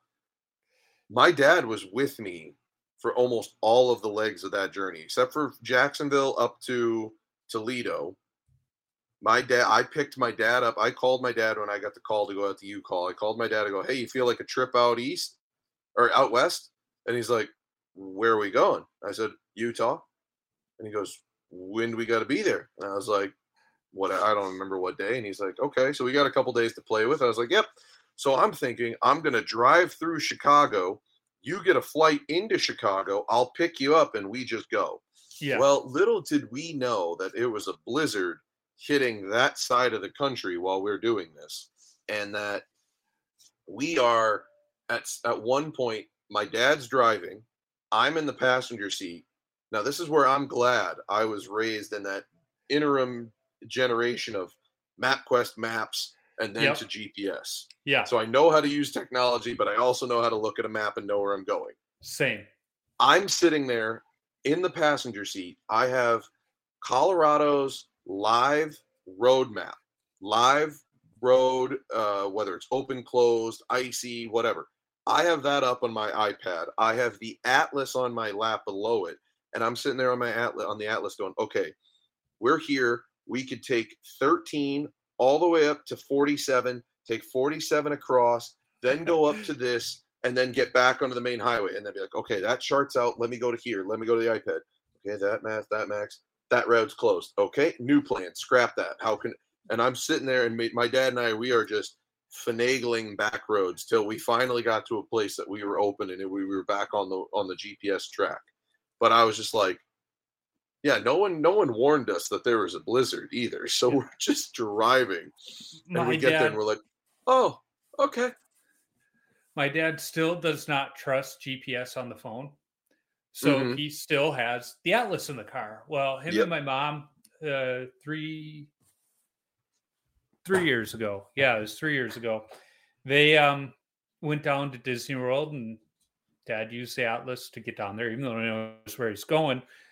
He forgot his Atlas at the hotel, and he was just upset. And I went, this is good to know, because this was in like October. So I ordered Dad an Atlas for Christmas. It was his birthday. So it was after they were in Disney over like January or something. So for his birthday, I ordered him an Atlas and had it sent to the house. And I told my sister that, and she goes, "You asshole." I go, "What?" And she goes, "I was going to order him a new Atlas tomorrow." She's like, "That's exactly what." I was like, "Well, I got to it first." Well, I tell my wife what I got my dad for his birthday, and she's like, "Really? Like a $15 Atlas?" Like, first of all, who still uses an Atlas? Is like, trust me, it is the perfect gift for this boomer right now. And then, Mom and Dad came and visited 2 Christmases ago, and he was talking about, man, that Atlas, that was really nice. And my wife's like, who would have thought? It was like, clearly me and my sister. We know Dad. And it's to this, I still have an Atlas in my truck. Like, so I gotta, after all that driving and everything like that, I ended up trading that car in, and I got a truck. And the first thing that is put into my truck is an Atlas from my dad. My dad lifts up the back seat where it's got the extra hatch space and like little storage space, and just drops in a brand new Atlas. And I look at him, and I'm like, and I just start shaking my head. And he goes, MFer, there's going to be a time, and you're going to be, thank you, Dad, for putting this in there. And I'm like, and every so often I periodically reach out to him, and I go, hey, still haven't used the Atlas. Yeah. And he goes, you will. He's like, it'll happen. And I'm like, it's not happening. Like, I haven't needed it yet. But no, he swears by it that I'm still going to need it. But when my son was in Cub Scouts and Boy Scouts, they had to learn how to read maps, not just road maps, but maps for hiking and everything else. And they're like, "What are we going to need to know this for? We're always going to have it on our phone." And they're like, "Oh, just wait. You go up into the boundary waters up in northern Minnesota. There's no reception. You need a map." And of course, the boys went up there hiking, winter camping and stuff, and they're like, "Yeah, we couldn't get our phones to work up there." And we said, "Well, aren't you glad you knew how to read a map then?" So I'm looking at the time. We've been talking for quite a while, and I feel like we'd talk all night if we let ourselves, because that's just what goalies do. I end every episode with a list of 10 questions. Okay. Same 10 questions I've asked every single guest. So from Bantam goalies up to Stanley Cup champions have answered the same ones. First question is, what's the craziest coaching moment from your playing days? Well, depending on the expletives that are allowed on this podcast, that would really answer that one. So if it was, it's able to, or let's limit it. Oh yeah. So one of my favorite junior coaches I played for is a guy named Mo Mantha. And Mo Mantha is one of the hardest old-timer coaches I've ever played for. I mean, there's a video of him. I mean, he played with Wayne Gretzky, Mario Lemieux, and Mario Lemieux before this isn't the story. Just to give you an idea, he looked at Mario Lemieux in front of our entire team and said, "This MFer still owes me money from golf." And we're like, "You just called Mario Lemieux an MFer. Who are you? Like, what did you?" And then, like, there's a video of him calling on the entire Boston Bruins bench and not a single person answering the bell. So that's the kind of guy this guy is. Yeah. And so one game, we're a pretty good team, and we're losing to one of the worst teams going into the third period. And we're down like 2 or 3-0. And I've already played, like, I'm playing my ass off. I've stopped 30-something saves, and we're still down 3-0 going into the third. He comes in the locker room, and I see him kind of wheeling around. And he gets to me, and he just kind of looks to the next, and then he just starts going, puts up both middle fingers, and just starts going, F you, F you, F you, F you, F you, F you, to every single guy in the locker room, and then comes back around, and then looks and he goes, notice the only mother effer I didn't do that to, and points to me, and he goes, this is the only guy that's here tonight. He's the only one that's effing playing. The rest of you lot are just jokes, and you shouldn't even effing be here. So if you don't effing play for him, then I don't know what the hell I'm coaching for. We end up going and winning like 7-3 in the third period. The craziest comeback, but he comes in and just double birds every single guy and just says F you, F you, F you, as he is like, he's almost like the football drill where they're like shuffling and hitting he's literally doing that down the line to each individual guy, like right in their face. And I am just internally dying laughing at this moment. But the crazy part of it is just the fact that we came out and we exploded for like 6 or 7 goals in the third period. So when you live out that lifelong dream of being a hockey coach, you can use that as one of your motivating That's tools. one of my that's in there. That's in there. It's like, what can I use to motivate here? Yeah. That'll be great with the mini mites. Oh yeah. I think I had a coach that was like that though. That's the problem. Is I legitimately had a coach when I was like 10 that called us I don't want to say it, a certain phallus sucker. And I literally came out of the locker room and I went to my dad. I was like, what is that? And he's like, oh, okay, we're going to have a conversation. Yeah. So, and this guy was an idiot. So I don't even want to give him the time of the day to say his name. Yeah. So the next question is, what's your favorite all-time goalie mask? Oh, God, that's tough. All-time favorite goalie mask. Well, I got a couple different generations. So I got classic mask has got to be Jerry Cheevers. Yep. I'm going to go 80s, 90s has got to be Potvin, the cat. Mm-hmm. God, I did always love the simplicity of Brodeurs, though, too. That was a good one. Yeah. I'm trying to think. Lundqvist would be the more modern goalies that I loved. Which one? He had a new one. I know, that's the thing. But like every week, it was just like, how did you make it better? Every time it was better. There was never a downgrade. There was always, even though they were different, sometimes drastically different, there was still always like this overreaching theme for him of the king.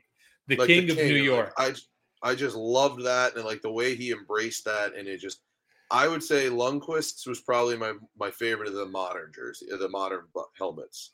But yeah, of all time, God, that's tough. I feel like I'd have to go Potvin, purely because I had an all white helmet up until about a week ago, and I almost bought a little decal kit that would have been Potvin, but the colors were red and black, and I'm currently in navy red and white pads, and I was like, at least I want the helmet to match. Like the helmet would have matched the uniforms because our colors here in Evansville are red, black, and white.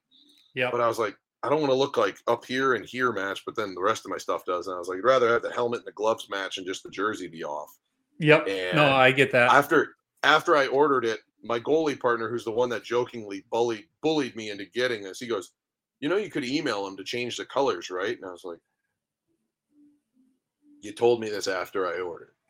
So I could have gotten the Felix Potvin, but with navy instead of the blue or the black. And I was like, damn. That's what goalie partners are for, to make you do things and regret it afterwards. Yeah.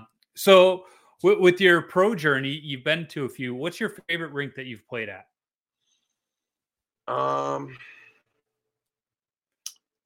For the atmosphere, I would have to say Toledo. The Toledo Walleye, the Huntington Center. That is, for a pro rink, that is as close as I've ever, if not better, of an atmosphere than playing for the Lawson Lunatics in front of the law. It's a sold out barn every night. Especially, it holds a special place in my heart, being the first place I played a pro game. And I mean, that year they were like, yeah, this is our 25th sellout or whatever of the year. And I was like, what? They're like, yeah, they pretty much sell out every night. And there's other places in pro hockey that see maybe one sellout in a year. Yeah. And they get it every single night. So yeah, I would probably have to say Toledo would be my top place of playing so far. Because that's really all I've gotten to do. So what's your favorite goalie stick that you've used? Right now, it's the one I'm rocking with right now.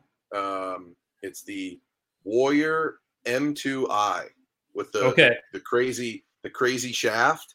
Yeah. That's like contoured for the glove.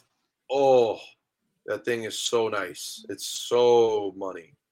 And I'm good friends with Kirk Allen, who's the Warrior rep, like goalie, one of the goalie Warrior reps. And you know, he had me in the demo stick, the prototype sticks, a couple years ago. And I was like, this thing's awesome. Like, you guys need to make this. And he's like, yeah, we're working on it. We're trying to work on the durability. And now that they're out, I'm like, oh, just please, just keep sending them to me. I love these sticks because I can snap the puck around so easy. It's so light and comfortable in my hand and like just easy to direct pucks. So yeah, that has been my favorite stick I've ever used. Yeah, there's not even I don't even know if I could say a close second. I'm going to have to check that one out when we're finally in the stores up here. Oh, when you just go look at it, because like it's a wild look to it. Like when you're like, that seems weird, but then put a glove on and give it a grip to like hold where you're like when you're playing the puck, and you're gonna, it's actually unbelievable. Yeah, no, that could maybe help me because I'm not very good at playing the puck. Although I've gone with the shorter paddle this year, and that seems to have helped. Yeah, that can help. What are you a 26 or did you go to 25 or? Well, I was using a 27-inch paddle, and then I picked up a Colin Delia Pro Return, and I think it's a 24 or a 25. Okay, yeah, but he plays a little lower. He doesn't really even put his stick on the ice until it's like on him. So yeah. It's got a trigger grip. That's why I picked it up. I wanted to try a trigger grip. Nope, not for me. Yeah, not for me. I like it, but there's certain situations where it bugs me. So I tried a trigger grip one time in juniors, and I kind of got crashed into, and my stick started to go to this way. Like I kind of got crashed, and my stick got logged, and I couldn't like my blocker part. It got stuck in the trigger grip, and actually like fractured my finger because like it pulled. And I was like, nope, I'm good. I'd rather if I have to, I'll just let go of my stick. I don't want anything to be possibly get caught. Yeah, that's a good reason not to like them. Yeah, that's for sure. So what's your favorite youth hockey memory? Youth hockey memory. Probably would be winning MVP at Silver Sticks when I was like 10 or 11 years old, and we lost in the semifinals, but then like 2 weeks later, I get a thing in the mail from Silver Sticks and whatever, and I was like, "What did I get from Silver Sticks?" And I get a note that says, "You were the MVP of the tournament," and this, that, whatever. I was like, "I didn't even make the finals. How was I the MVP?" I was so confused, but I was literally MVP of the Silver Stick tournament that year. And what was funny to me was that was also a tournament that when you were talking earlier about being bored, we were completely outplaying this team. I think the puck maybe crossed the red line 4 times. And one of those 4 times was where their guy shot it down the ice. And I'm standing in my crease, hunched over, like every goalie does to rest. Except I'm not looking at the play. I'm looking at my feet. And at a certain point, I see a puck coming. And I go, oh, that's interesting. And then I go, oh, no. And I tried to fall back. And the puck was already in the net. So they scored a full ice goal on me, and it was like a shot from the other end where the guy was just trying to clear it. But I was so just not in the game because we were out. I mean, it was something like the score ended up being like 10-1 or something. Like we were completely outplaying this team, and I was just like so bored. But yeah, to end up being MVP of that was a really cool experience because that whole tournament was unbelievable. And then the only other thing I could put that would be the Pee Wee Quebec tournament that I got to be a part of. Okay. That was a fun one as well. I don't know if they still do it, but at the old Colisée Pepsi where the Quebec Nordiques used to play, yeah, they would have this tournament every year, and just be a packed NHL stadium to watch Pee Wees play hockey, and it was just such a cool time. So those would probably be my favorite memories. What else you gotta do in Quebec that time of year? Exactly, nothing. There was like 9 feet of snow, so there's nothing else to do. Yeah. So what's the best chirp you've heard on the ice, off the ice, directed at you, not directed at you? Oh, God. It's not even a great chirp, but like it's just my favorite and it always makes me laugh is when somebody calls another person a grocery stick. Just always one of my favorites. It never fails to get a laugh out of me. I don't know why. It just always has. And for anybody that doesn't know what a grocery stick is or calling somebody a grocery stick, it's used as the thing that separates your food from the person behind you's food. And that then translates to you're the guy that sits on the bench that separates the forwards from the D, and you never leave the bench because you're terrible. And I don't know why, but that just has always made me laugh. It's been one of my favorites for my entire life. It's just somebody like, man, you're a grocery stick. What are you doing out here? You know, like, does your coach even know you're out here? And like those are the chirps that make me laugh. I think it was Kimberly Sass that I had on, and she was the first one to mention that. And I was like, that is actually really good. And I don't know how I haven't heard that one myself. Oh, I've heard that one for years. Just calling them grocery stick or, you know, like the unwanted child, the redheaded stepchild I've heard. And I'm like, that was a new one on the ice. One of my buddies in college, we played youth hockey together, played against each other in high school. And then in college, I wound up making the team and he didn't, but he would look at me and go, hey, you got the fastest door in the Mayak. Oh, yeah. I was like, yep. It was funnier because I was playing JV too. So to have the fastest doors, it's like, okay, I like that one. I embrace it. That's one that I like. It's similar, not the doors, but the anytime I will say one that I throw out is when anytime somebody hits me in the chest. Yeah. Especially if they've got a clear look at the net, like there's not really any pressure on them. I sit there and I was like, fastest chest in the league, boys. And that just always just sends people up the wall. Just tell them I got the fastest chest. And it's like, you hit me right in the logo. Like, anywhere else. Yeah. I've had a few times where, you know, I get hit in the head with the puck and, you know, the ref comes over. Are you okay? It's like, yeah, there's nothing to damage anyway. Yeah, no need to worry. There's nothing up there to hurt. Why do you think I'm here? Yeah. So what is the worst post-game beer? Got to be Miller Lite. I'm not going to argue that one. That's got to be like, that's just terrible. It's just not a good beer to begin with. No, exactly. That's what I mean. Like, well, actually, I'll counter that. The worst post-game beer is no beer. Yeah, that's the worst. We've had that a couple times on different teams where we've swept the weekend, and you know you're kind of like hoping, all right, beers in the locker room, beers with the boys, and then we come in and there's no beers, and we're like, what are we doing? We swept the weekend, we did what we were supposed to, and like let's get rewarded here. Yeah, like, yeah. That's but no, if of an actual beer, Miller Lite all day. That's the worst thing in the beer leagues, and nobody communicates and everybody shows up and there's no beer. Oh, like, we had a season where that was happening more often than it should have. And I finally looked at the boys like, do we need to put together a snack calendar like youth soccer so we know we always have beer? Like, what's going on, guys? And we didn't have any issues after Kevin, that. This week's Tyler. Yeah. And like we got 4 new guys on our team this session, and the coach made it very clear, like it's expected that you bring beer for a game.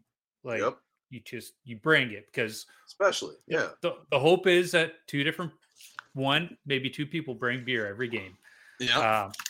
So when you tape your when you tape your stick, do you go heel to toe or toe to heel?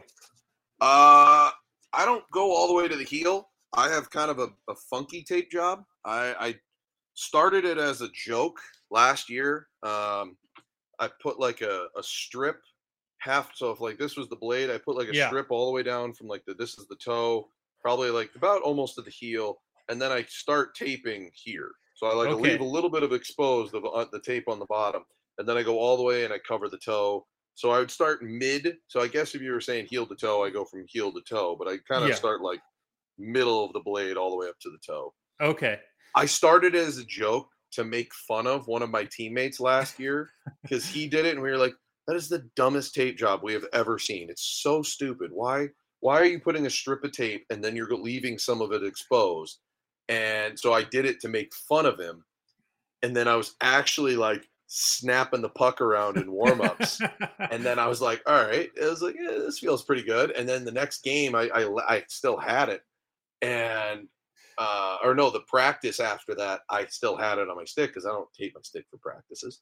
Yeah. And I was unreal. And I was like, let's keep it. So I kept it for that whole week of practices, go into the next game. And I did it for the game, and I ended up sweeping the weekend with it. And I'm like, we're sticking with it. This is the tape job now. This is it. At what point was your teammate like, I thought you said this was stupid? He looked at me after the sweep, and he goes, I thought that you said this was stupid. And I just said, shut up. I was like, shut up. Yeah. We don't talk about it. I'm a little bit stitious, and it's working. Yep. It worked. So what's your favorite number to wear and why? Oh, I've worn a couple different numbers now over my career. My first ever real number was 30, and I loved it because I said I love Marty Brodeur. Mm-hmm. I'm currently wearing 33 here at Evansville, which I don't mind. I wore 33 for a bit, and Patrick Waugh, and like I always look at numbers as like, okay, who's a goalie that I love and I respect that wears that number. But for some reason, I landed on 35 was a number I really liked. And that was my number all through college. That was my number for most of my junior career.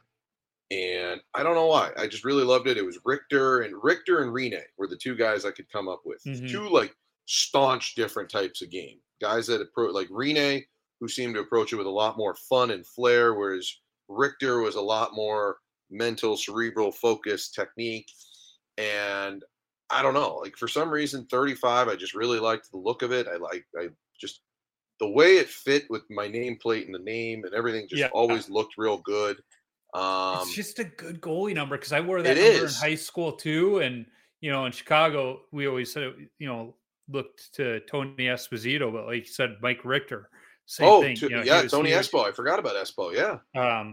But it's just such a good, and it sounds funny, but it feels right on the back. It does. It just has that perfect kind of balance of the 3 and the 5. But if you're going to say number I hate the most, I hate 1. Same. Because of that back feel. I've hated number 1 for my entire career. And I've had to wear it a few different times. And I'm just constantly like shuddering because like it just doesn't feel right. Like the jersey just doesn't.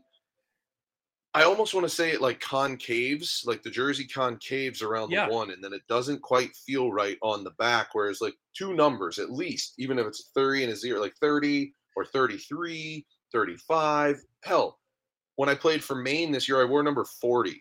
Yeah. I didn't like it, but I wore it, and I was like, yeah, I can deal with this. What was it? Fort Wayne, they put me in 50. That my jersey options were 50 or 60. But that's because Fort Wayne has, like, not kidding, not even exaggerating, like 18 numbers retired. Yeah. And, like, 5 of them are goalie numbers. So you're like 1, 30, 31, 33. And you're like, really? So you know why number 1 is a goalie number, though. Yeah, because that was it was like the lineup. The lineup card, wasn't it? Well, no. No, that's baseball. When teams are traveling... When teams were traveling by train, they were assigned the sleeping berth based on what number you were. And the lower the number, the bigger the sleeping berth. So they always wanted the goalies to get a good night's sleep. So they gave them number 1. And I do remember that now. all the legends of the game are single digits. Yep. From the early days. It was because of the sleeping car. They wanted them to have the best night's rest. Yeah. Yeah. That does make sense. And I knew it was something like that. And I was like, no. And when I said what I said, to start like the lineup card, and I was like, no, that's baseball. That's why Babe Ruth is 3, because he batted third. And Garrett was 4 because he was batted fourth. Like, yeah. Yeah. So the last question, what advice do you have for young goalies? Young goalies, be an athlete. Too many parents now, and this is not just young goalies, this is also young goalies' parents who might be listening. Let your kid be an athlete.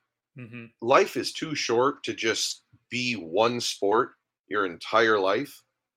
A, you're not going to get any better. Like, you could get better, but you're not going to get better in a well-rounded perspective.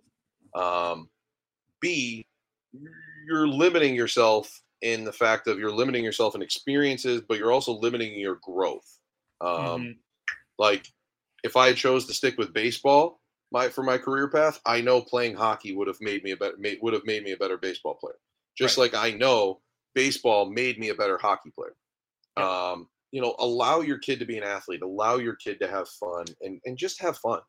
Young goalies, have fun. That's the biggest thing I preach when I do my goalie coaching in the summer is have fun. I was sitting there last summer trying to come up with a fun name for my little goalie school and whatever I'm going to do that I do in the summer.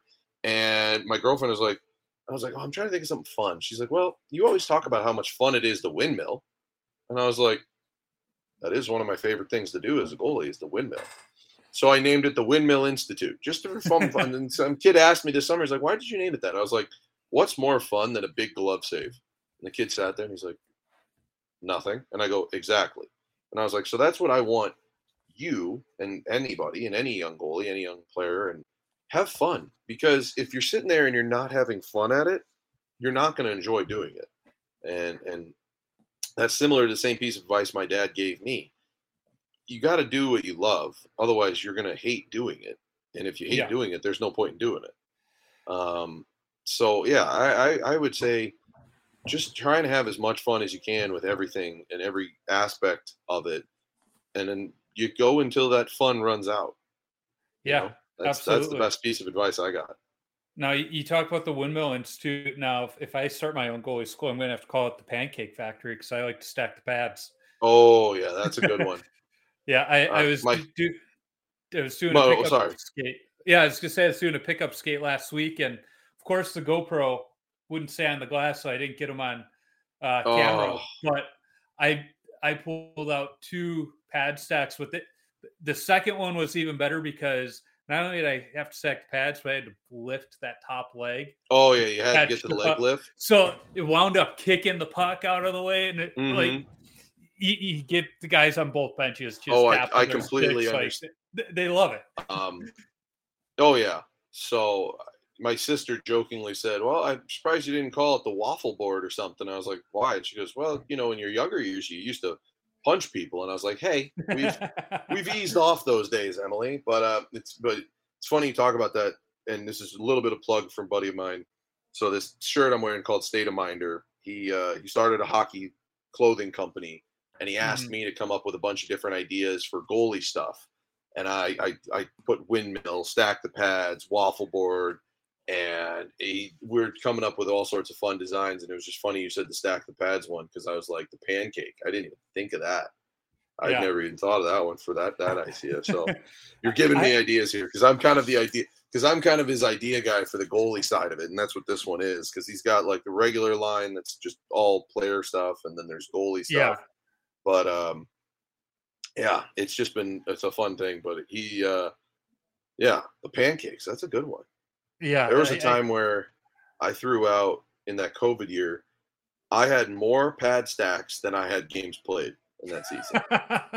I had like 3 pad stacks out in like a matter of like 2 games, where they were not even unwarranted. They were just completely desperation necessary, just needed to throw them out there kind of thing. I liked when Mike McKenna, another St. Louis goalie, would pull out the old school skate save every now and then, just because he could. Yep. I was taught the old skate save. Same. I think I threw one out a couple of years ago, and I actually like caught it a little bit off my foot, and I was like, now I'm remembering why we don't do this anymore.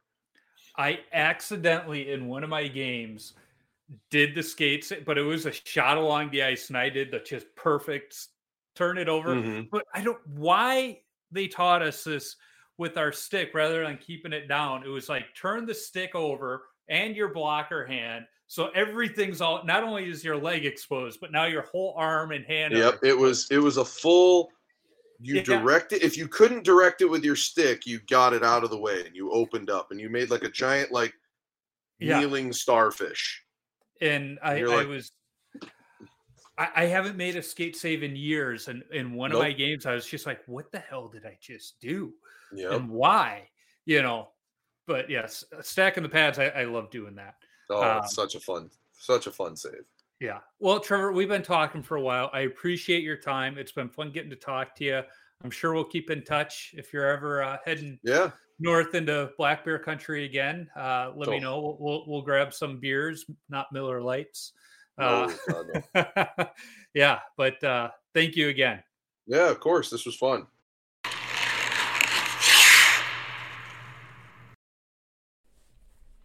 If I was listening to this episode, I think Trevor and I were longtime friends, not two goalies talking for the first time.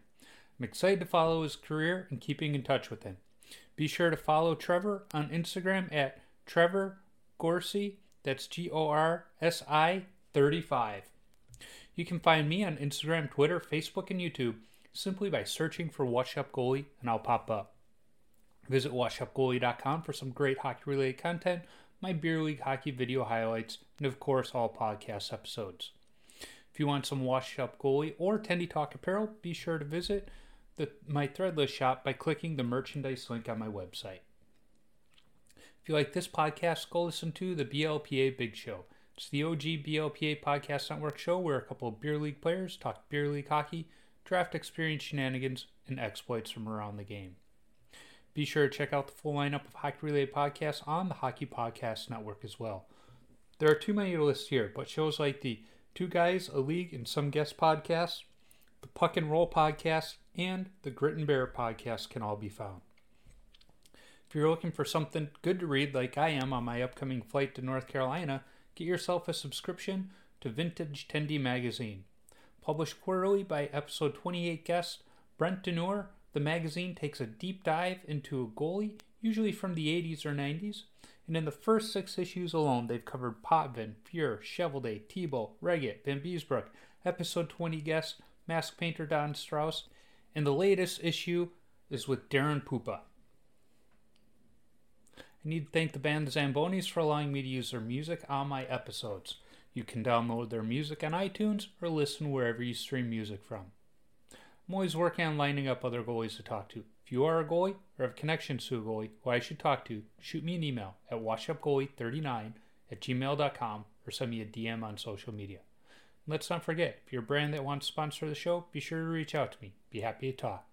And finally, if you like what you hear, be sure to subscribe, rate, and comment on the podcast platform you're listening on. It's a quick action on your part that helps others find Tendy Talk. So, until next time, keep your stick on the ice and your body square to the puck.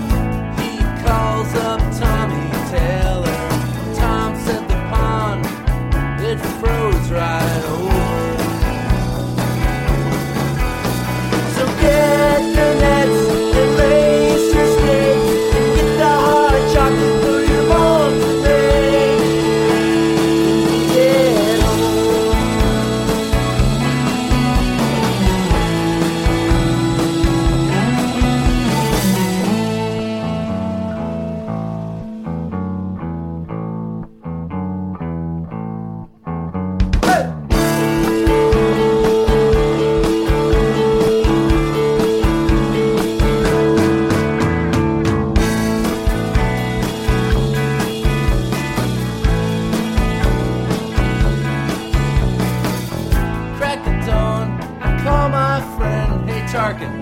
Yeah, Dave. Hey, have you checked out the pond today?